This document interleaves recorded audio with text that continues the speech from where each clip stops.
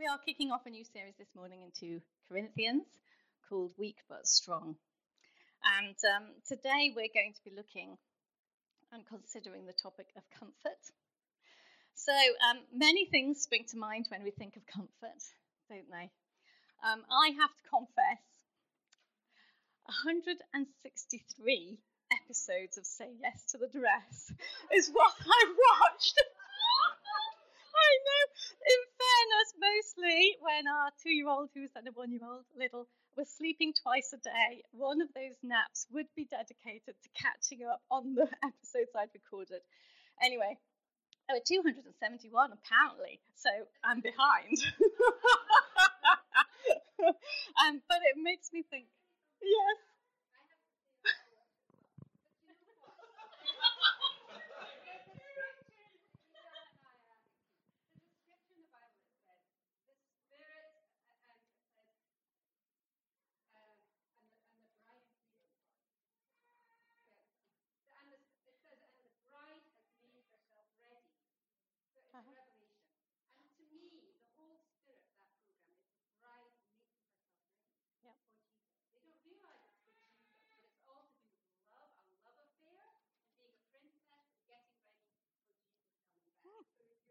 There you go, people. I'm even more spiritual than I realised.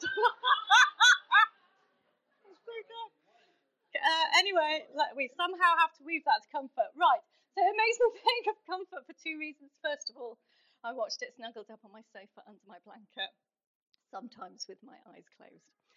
And also, some of the dresses have like eider-down type trains, and of course the Americans would call that like a bed comforter.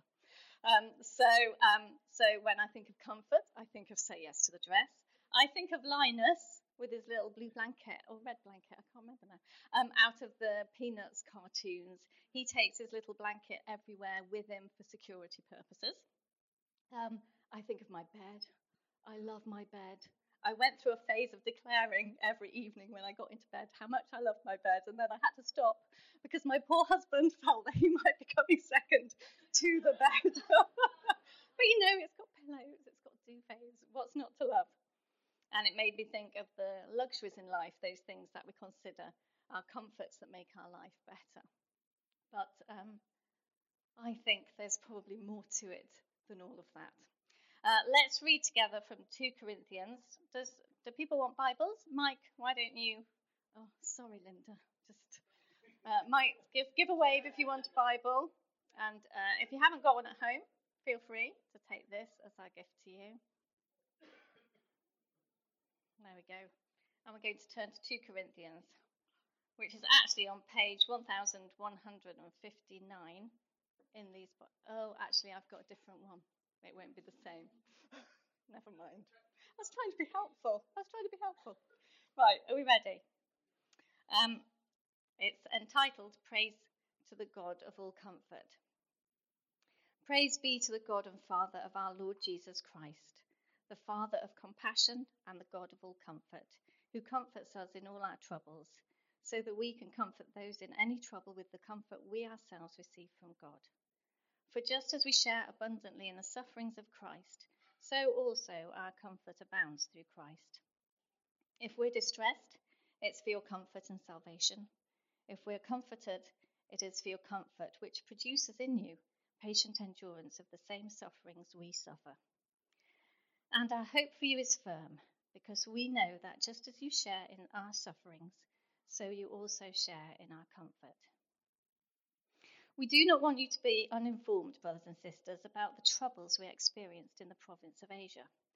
We were under great pressure, far beyond our ability to endure, so that we despaired of life itself. Indeed, we felt we'd received the sentence of death. But this happened that we might not rely on ourselves, but on God, who raises the dead. He has delivered us from such deadly peril, and he will deliver us again. On him we have set our hope that he will continue to deliver us as you help us by your prayers. Then many will give thanks on our behalf for the gracious favour granted us in answer to the prayers of many. Amen. I think this morning that God wants us to understand a wider view of comfort. I think sometimes the comfort that we think upon is an echo of what he has for us. We have a very lively 2-year-old. You'll have seen him this morning, being that lively 2-year-old. And every morning we have a joke. He wakes up feet first. So hopefully after 6 o'clock we hear him running from his bed into our bedroom. About 2 days ago, he was full on running like this. He was ready for the day. Arms up, hello, I am arriving world. But it's a totally different thing when he wakes up from his afternoon nap. He's really sleepy for ages, and it's lovely. So we make the most then of like the opportunity to have cuddles with him. He's at the age where he's learning about the world. He's learning how to interact with it and respond to it. And for one so little, he's had quite significant changes in his life. So he can be a little chaotic sometimes. He can throw brilliant tantrums, maybe more than he actually needs to. And he often feels separation anxiety quite keenly. So this time when he's at a point where he can settle onto our knee and receive cuddles is lovely. We can hold him close. His head can be against our chest. He can maybe hear our heartbeats. He can feel the rhythm of our breathing.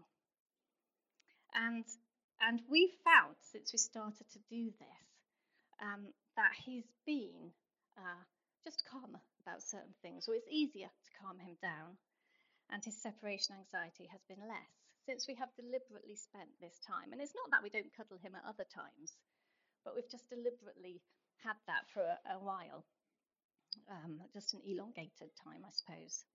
It enables him to be in tune with us, to bond with us. And we're inviting him in that moment to be in our settled world rather than his chaotic one, to know the rhythm of a more regulated life. It grounds him, if you like. And he may not have a need directly for comfort in that moment, but it has a comforting effect that permeates his day. Imagine being that child sitting on your Heavenly Father's knee. The intimacy of his hand on your head, leaning against his chest and hearing his heartbeat, feeling the movement of his breathing, the rhythm of his body. It's an invitation for us to know and experience his rhythm for our lives. The comfort he offers when we spend time with him is deeper and more far-reaching than you have realised. And it can help ground you and regulate you and help you deal with the chaos of life. In the midst of everything else that's going on, we've got school runs, haven't we? Calendar notifications going off, emails, WhatsApp groups pinging, ironing to do, hospital appointments, work schedules, getting to work. We've got loneliness in the middle of the night. We've got anxious waking in the early morning. The invitation is to draw close, to allow his comfort to permeate your day at that point in time. For me, being comforted is a sense of all is well, or at least all could be well, all is going to be well. A sense of peace despite what's going on. But why is God comforting? What is it about his comfort? What are the ingredients of it? Well, his comfort brings a different perspective. He lifts us from the circumstance that we're in and gives us a broader view. It helps us believe in hope, a better day is coming, an easier time. 1 Corinthians 4:18 says this, "For we fix our eyes not on what is seen, but what is unseen. For what is seen is temporary, and what is unseen is eternal." God helps us to have an eternal perspective, and an eternal perspective brings us comfort. Our troubles will pass. And he has authority. He has authority, he is sovereign, he has the victory. Comfort is available to us because of what Jesus has done on the cross. He has brought us victory over death, over disease, over trouble, over circumstance. I think that's where it is for me at the moment, personally, and what we're facing, I suppose, in life at the moment, is that God has the authority. And within that authority, he has power and expertise. So the things that I don't know about, he knows about. And that is a great reassurance to me at the moment. And thankfully, nothing is outside of his comfort. Verse 4 says he comforts us in all our troubles. Not just some, not most of them, but all of them. Not that he might bring us comfort, no, but he will bring us comfort. This is a guaranteed blessing. God doesn't do things in a half-hearted or a piecemeal way. This is a wholehearted thing. And it's not influenced by whether you've been good or whether you've read your Bible twice a day. It's not something that can be earned or will be a reward for how you've been doing, something that can be achieved. It's simply available to us in every situation when we're feeling that anxious thought or that lonely moment or that confusion. And it's all inclusive. Verse 5 shows us, uses the word abounds. This comfort's overflowing. It can't be contained. The other day I was leaning against the kitchen worktop and I hadn't paid attention. I'd put the tap on and the overflow pipe isn't working in our kitchen sink. And so because I wasn't paying attention, the water started to run over and my jeans were all wet down one leg. But that's what it's like when we're with God. His comfort is overflowing. So we can't almost help but feel it.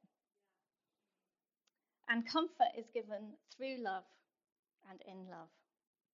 When I was at the top of primary school, I fell off my bike on the way home from school. I had to cycle from one village to the next village, and the council had put that tiny, tiny little grit that they put across the surface of the road. And so I had skidded and come off, and I had shredded my knees, really shredded them. And I had a moment of thinking, will I go back to school? Nobody will be there. Will I go home? How am I going to get home? Anyway, a man from the village that we lived in came by and took me home in his car. I was quite worried. I was bleeding in his car. We'd had to leave my bike. Anyway, I got home and my mum's a nurse. Nothing much phases her, but she did look a little perturbed when she saw me. She set me up on the kitchen bench. And interestingly enough, her friend, who was the district nurse, happened to appear 10 minutes later. And I sat on the kitchen bench, and after 45 minutes of her picking gravel out of my knees, I did sort of say to her, do you think we should have gone to A&E? To say this to my mum's bill. And she said, no. And then the district nurse said, Emma, they would have scrubbed it with a toothbrush. You see, my mum was taking time to do it in the most gentle way she possibly could. And when she was satisfied that all the gravel was gone, she bandaged my knees. And I went, people, to my leavers disco with 2 big bandages from here to here on both my legs. It was not a good look. And I'd already bought my dress. I was like, I should have had trousers. Anyway, it was very sad. But my mum, she cleaned and dressed those wounds with love. And it might have taken longer, but I didn't have to wait for treatment. And it was all delivered with great care. And God's comfort is delivered in love. I was not afraid to let my mum deal with my open wounds. In fact, I wanted her to help me. God ministers only through his love for us in the same way. His comfort comes packaged in his love. And in fact, the day of that knee injury, I felt better as soon as I was home, as soon as I was with Mum and she was dealing with me. And God's comfort comes in his presence. Philippians 4 says this, the Lord is near, do not be anxious about anything. He's near. He's with me. I'm not alone. He understands. These things won't last forever. I can keep on going now. He knows. He understands. Because in his presence, an exchange happens. We exchange our troubles and sorrows for consolation and peace, encouragement and joy. Jeremiah was a man of the Old Testament. He was a prophet, so he heard from God and then told people what God was saying. And in Jeremiah 31, verse 13, it says this: I will turn their mourning into gladness. I will give them comfort and joy instead of sorrow. There's that exchange again. You can see it many times in the Bible, actually. So Jeremiah is encouraging the people that God will turn their mourning into gladness, their sorrow into comfort and joy. And Paul, who has written today's passage, lives out this exchange process. He describes in the later bits, verses 8 to 11, his troubles, how he's felt despair and yet has hope. That's the exchange for him in that passage, despair for hope. Let's think about his life. He's a man of comfort. He both receives it and he gives it. I'm not sure, actually, that Paul had very many easy times between his hard times once he became a Christian. He did loads of travelling. He had 4 big journeys and travelled round what is today's Mediterranean, from Rome, the Greek islands, Turkey, lots of places, and of course not with the ease that we do now. Mike and I were chatting about Mike's travel experiences. He has like a little bunch of tales about his travelling life. He's had contracts in Norway and India and has travelled to the States. He's travelled quite a lot with work. Would you like a little summary? You're going to get one whether you like it or not. Okay, so in Mike's travels, he has been at the airport and remembered that he's not packed pants. It's quite expensive to buy pants in the airport, people. He has been at the airport and realised that the only shoes he has with him are the bright green ones that he's travelling in with his jeans. Not very good with his suit. I tell you what, airport shoes are way more expensive than airport pants. He's realised that he's left his passport at home.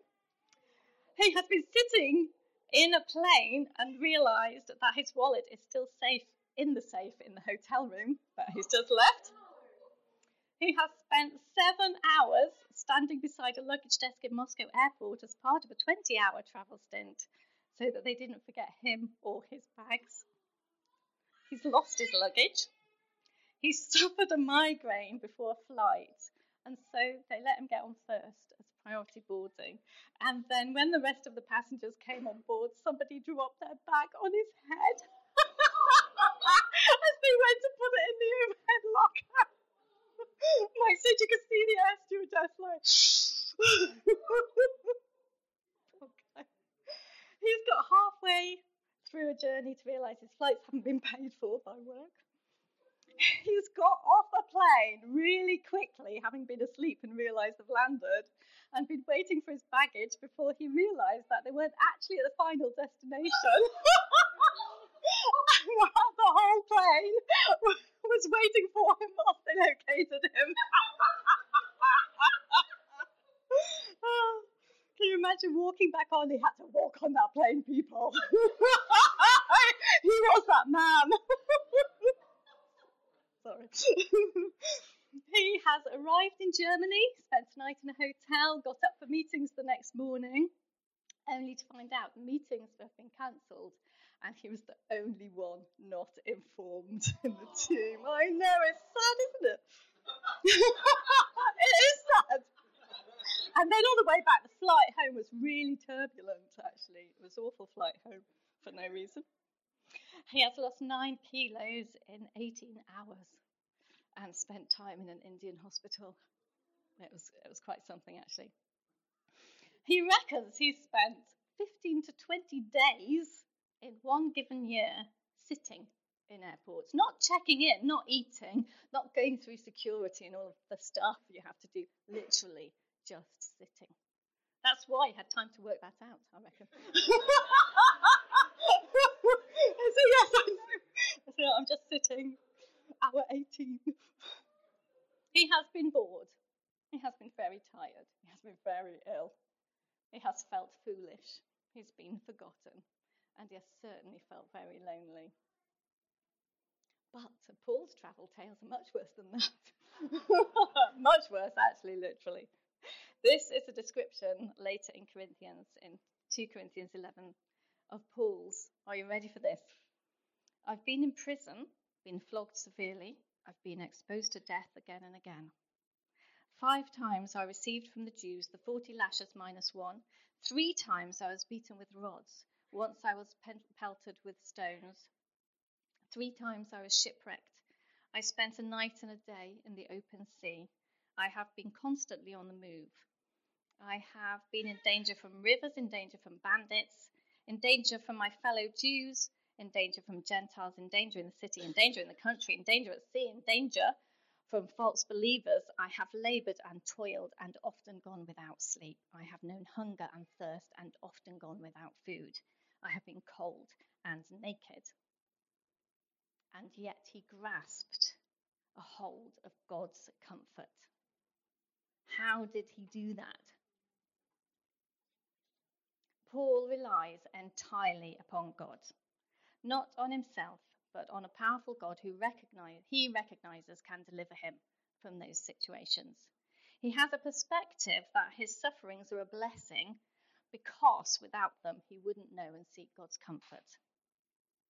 If he was having an easy time, he wouldn't have experienced God in that way. His afflictions enabled him to have a fullness in his relationship with God, a richness that without which he wouldn't have. We see in Paul a man who has nowhere else to go but God. And we don't either. It's just not always as noticeable. Are we ready to be as completely reliant upon God as Paul was? We're very good at looking for comfort in other places, aren't we? The ways we try to soothe ourselves. Food. Do you know, I was reading an article in Psychology magazine, Psychology Today, and it's called Seeking Comfort the Impossible Way. Some of the things we do for comfort that are not so comforting after all. And it was talking about when you reach for that comfort food, and they did research.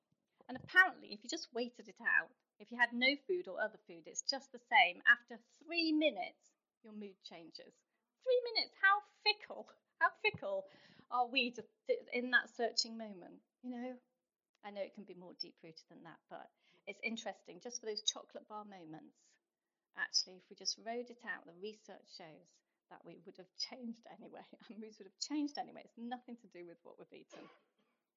We also escape from life by finding comfort in box sets, other relationships, alcohol, or something else perhaps, sleep, hiding away. We used to have a tiny little hamster that used to go into kind of a hibernation, and we used to think she was dead actually, till we realised what it was, and you could stroke her out of it and back into life. But she loved hiding away. And what stops us from going to God first? Pride, maybe? Independence, self-sufficiency? We're not comfortable with being weak or needing help, are we? It's a cultural decree, really, that we should be independent and managed by ourselves. Lack of trust, fear of breaking down completely. Sometimes we're so busy holding it all together that we worry about the cracks that will show if we don't do that. And whilst I was thinking about that this morning, I felt like God showed me a picture of somebody who feels like they're a broken glass vase that has been glued back together and is just too fragile to handle. Anything could cause that to crumble again. But God knows exactly the lightness of touch that you need in your life. So Paul is reliant upon love, and I want to suggest as well that it's a mindset thing for him. It says Paul set his hope. He was undeviated. He plotted his course, if you like, hope this way. He surrendered himself, his will, and been reliant on God, and he's also made a decision that he will look to God and focus upon his hope. And Paul doesn't do this in isolation. He does it in community with other believers, both those near him and those far away from him, who pray and encourage him. And he is in turn doing the same for them. Paul ministers comfort to others. He encourages them. He wrote to them, spurred them on, keeping them in line with the teachings of Jesus, guiding the new churches that were beginning. He sent people to them And all this was reciprocated. They in turn sent him food and money and people and letters of encouragement that kept him going through his imprisonments. There's purpose behind receiving God's comfort that's wider than the benefit it brings us. In verse 4, it says, God comforts us so that we can comfort those in any trouble with the comfort we've received. We are to be a people of comfort. Sometimes we don't know what to do for each other, do we? We don't know what that looks like. Job's friends probably did their best job when they sat in silence with him. Job is a man we read about in the Old Testament, and he'd lost everything. He'd lost his family, his business, his farm had gone to rack and ruin, and he was physically unwell. And Job's 3 friends heard about all the troubles that came upon him. And it says in the Bible, they set out from their homes and met together by agreement to go and sympathize with him and comfort him. When they saw him from a distance, they could hardly recognize him. They began to weep aloud, and they tore their robes and sprinkled dust on their heads. They sat on the ground with him for 7 days and 7 nights. No one said a word to him because they saw how great his suffering was. They didn't know what to say, but they were with him. Just as God gives us at his presence, his gift, their gift of him was their presence. Yeah. And I know actually that this church, our church here, we are good conduits of God's comfort. I know that people cook for one another, visit each other in hospital. We send cards, texts, emails. We pray with and for one another. We are speaking scripture, truth, hope, life, and comfort to one another in our lives. And I want to encourage you this morning to keep going with that. Receive God's comfort yourself so you can lift yourself out of just looking at your own circumstance and be a comfort to others. And our small groups are remarkable places for allowing a place for that to happen. Opportunity to administer God's comfort. And perhaps if you are not involved in one, that's something you can think about this week. And friends help us, don't they? Paul's friends prayed for him. Lots of people prayed for him, and he saw that gracious favour granted answers to those prayers. They encouraged him. And Mike's friends helped him when he was travelling in India. The 2 people he'd gone with work went back to the hotel room to check he was okay when he was losing his 9 kilos in 18 days. And they took him to the hospital and they made sure he was okay, and they organised for his travel back because it was going to be different, and they kept him company whilst they could.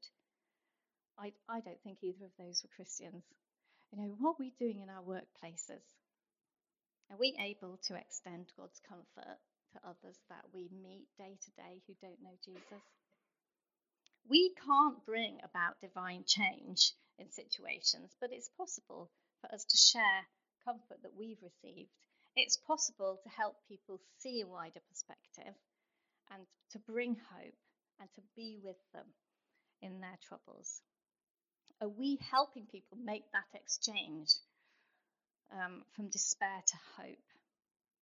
It's God's desire for us to know his comfort deeply and to fulfill the call to comfort those in any trouble. Why don't we stand? Just invite the Holy Spirit to come.